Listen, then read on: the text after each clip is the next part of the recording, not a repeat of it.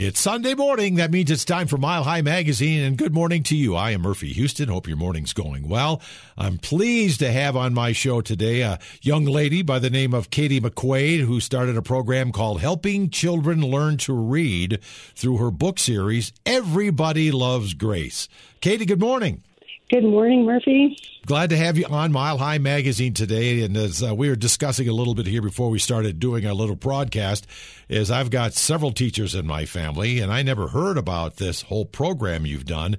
And with all that's going on with COVID, and one of my daughters is a first grade teacher, and trying to help teach kids learn to read through a mask has been extremely challenging. But this might be a little something people should be aware of with your book series, Everybody Loves Grace. Let's talk about Grace and how this all works. Go ahead, Katie.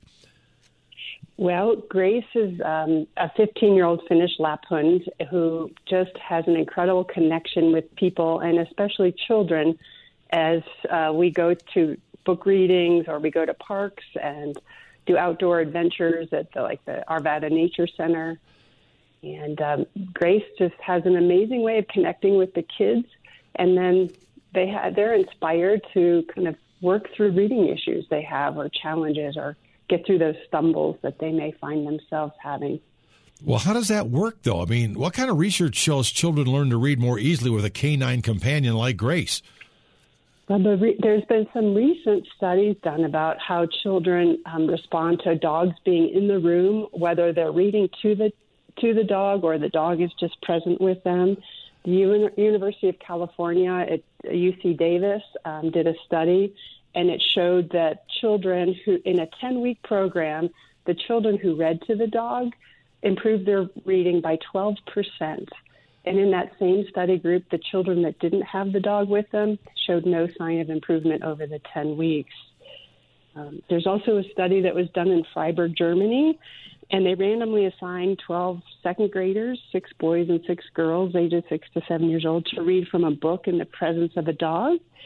And again, the presence of a dog helped those children improve their reading skills as compared to when a young adult, a young college student who was there very attentive with them. But it just showed that the dog had more of an impact on the children's reading than a person did. God, that is really fascinating. Why do you think that is? Are all dogs that way, or only particular dogs? Well, I personally believe any dog has the ability to help a child learn to read.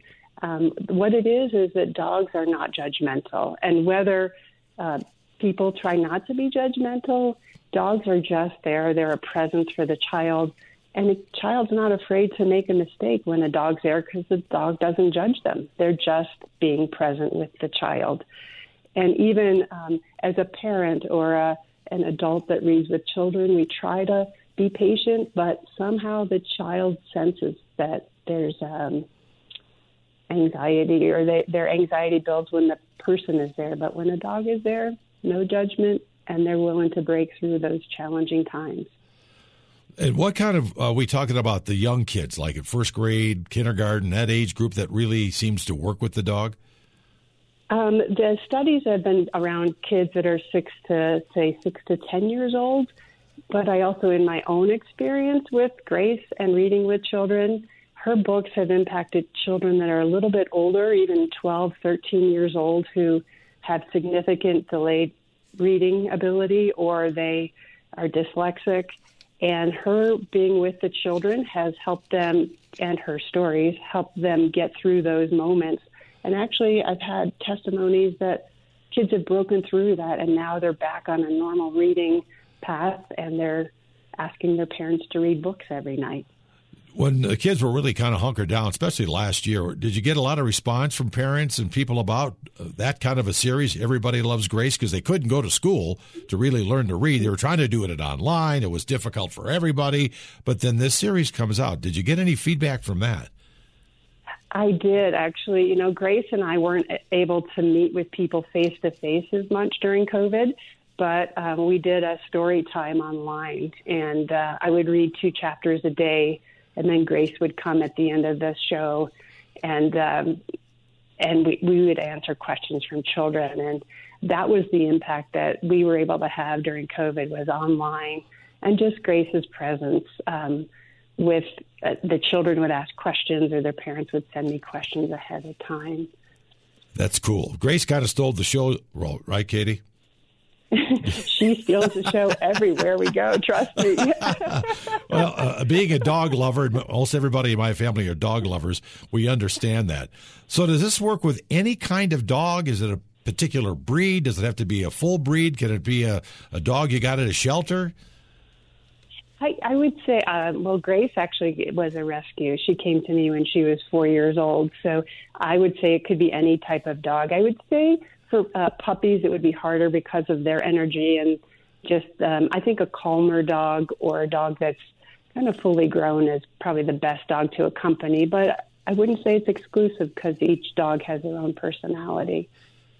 Does it help? I'm wondering, because we've had dogs all our life at my house, and we have a little one now we call Bear. And when you talk, now we've had Bear for, 10 years. We got her from a shelter. When you talk to her, she does seem to pay, just a conversation. The dog seems to pay attention. I don't know if she understands, but she really looks at you and she kind of bobs her head to the left and to the right.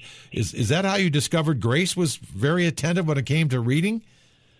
Oh, absolutely. Like, I actually believe every dog hears every conversation we have, and they understand far more than I think we give them credit for. And I just noticed that, like, we would go to Walgreens on Broadway here, and Grace would find somebody that was standing in the prescription line. And I always knew that was the sickest person in line because she just had a sense for who needed her attention.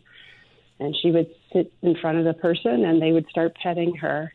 And invariably, as we walked away, they'd say, she just made my day. She just made my month. And I think I would have book groups over. I'd have women, and actually it was mixed book groups. And I often knew who was having a difficult week because Grace would go right next to that person.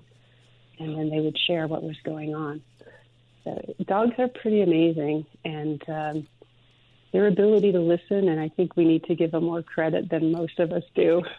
Well, they have a way of communicating back. I know when our little dog wants to go outside, he'll sit by the back door, and he makes a weird noise. It's not like it doesn't bark. It's like a special growl. It's like getting our attention. Hey, let me out, you idiots. I want to go outside. I'm talking to you. That's great. I tell you, in book one, I talk about how she doesn't bark, and she really used to not bark, but now that she's 15, she kind of does this funny little growl like your dog does. And she's like, it's time to eat, Mom, or it's time to go out. Yeah, I mean, they have a way of communicating back. There's no denying it for sure. Well, how did you make this discovery about Grace and the reading part of this and how children could learn to read from what Grace brings to the table, so to speak? Well, I started the book series just because Grace, I knew her story needed to be told. It just occurred to me one day on a walk near Denver Health, and because of an interaction we had with the head of paramedics. And then I thought to myself, what's the worst that can happen? I'll chronicle Grace's life. And then I started to realize the impact the books were having on, actually the first book was having on children. And I thought to myself, especially with the pandemic, we've got to start reading to children. And then the science came out. I mean, the science is really only a couple of years old, as are the books. And so that's when I really became adamant about it's time. We've got to reach more children with Grace's books. So you started, you wrote the book. How many books do you have now? Well, how many in the series? There are 6 books in this series, Murphy. Yeah. And so the kids just read to their dog, and the dog just kind of takes it all in. Did the dogs respond? I suppose every dog is different, but did the dogs respond to the reading somehow? I think they respond to the child, actually, not necessarily the words that are coming out of their mouth, but their ability to reduce the child's anxiety or help them calm down as they're reading or getting frustrated when they can't get through a passage. Well, that's a soothing thing right there. So I would imagine you probably, take Grace to schools to read to kids and encourage them to read, don't you? I do. We've done a combination of public schools. We go to homeschool groups. I've met with some middle schoolers with Grace, and we read the book and had an interactive. They're aspiring authors. So we've met with kind of all age groups of children. In fact, I'm meeting with a high school group tomorrow. And where are these schools? You're here in Denver, aren't you? Yes, I'm here in Denver, but we've met here in Denver and also in Texas because we did a book signing in Texas, and then I had some events scheduled there at a Boys Club of America. Oh, nice. Yeah, we did a homeschool group there. We did another church group. Anywhere I can get a group together, we do it. Does Grace act differently in a large group as opposed to maybe one-on-one? Yes, I would say Grace actually has a way of working a room. Like in a large group, if we go to a school reading or when we go to a school reading, I take Grace off the leash and she'll walk through the children like they sit on the floor and I sit on the floor and I'll read. But Grace, I call it working the room, and she just goes up to each kid and looks them in the eye, and then she finds her one special person that she knows needs her, and she sits down next to them. And that's it. That's how it starts. We're talking with Katie McQuaid with Helping Children Learn to Read through her book series, Everybody Loves Grace. So how do you recommend families get involved with this process at their home? They've got a child, maybe was struggling, and, they do get uptight around parents. I've been a parent of 4 kids, 8 grandkids, and I know that, they want to really impress mom and dad, and sometimes that's hard. But a situation like talking to your dog, or Grace in this particular, how does it start? How do they get involved? I think the easiest way to start is to find a book that the child will be interested in, and Everybody Loves Grace is a great place to start. But also there are other books, and encourage the child, if there is a dog at home, to just go in a room by themselves and read with the dog in the room. They don't have to have a parent involved. They don't have to have a sibling involved. A child can do it by themselves, and then they'll slowly gain strength and momentum, and maybe then they'll invite their brother or sister in or invite their parent in to join them. But it doesn't have to start with the parent involved. Well, you're right. They might be more relaxed with just their old dog that they probably play with every day anyhow, right? That's right. Or even a stuffed animal, Murphy, like whether they have a stuffed animal that's really special to them. Another thing I've noticed, we go to assisted living homes, and I have people that have Grace plushes. I have some plush toys. Anyway, if Grace isn't in the room, they pet the plush toy while they're doing the reading. So it doesn't have to be a live animal or dog. It can also be a stuffed animal that's really special to the child. Interesting. That'd be a good way to start, I would think. Good choice there. So, but if they want to get your books, are they available in the stores around Denver or online? How do we find the books Everybody Loves Grace? Well, if people order them on my website, or Grace's website, I call it, everybodylovesgrace.com, they're available there, and Grace signs them, and I paw print them, and we sign them to children and mail them off. They're also available at Barnes & Noble, Amazon, on Ingram Spark, Indie Press. So they are available online. Our website is a great place to start because if people order them there, then I can have Grace sign them. We paw print them and sign them from Grace. This Grace is getting to be some kind of a superstar here, Katie. I don't know. Oh, gosh. Trust me, when we go out, nobody knows my name. I'm invisible. It's all about Grace, as it should be. Well, it is. If you're a dog lover and you're around those animals, even if you're meeting them for the first time and you're going to somebody's house, the dog gets more attention immediately, not the people you're meeting. It's just a natural thing. Do you agree? Absolutely. Absolutely. Well, Murphy, can I tell you a quick story that's really special? Sure. So my illustrator is from Missouri, and she gave a set of books to her neighbor, and the neighbor came by about 2 weeks later and said, I caught Maverick sleeping with Grace's books under his pillow every night. The child loved the book so much he slept with Grace under his pillow every night. Now, that's a story in itself. That's got to make you feel good, Katie. Oh, absolutely. Absolutely. Well, congratulations on what you're doing for young people out there, especially during these tough times of COVID when it's been hard for these youngsters to read or get comfortable about a situation.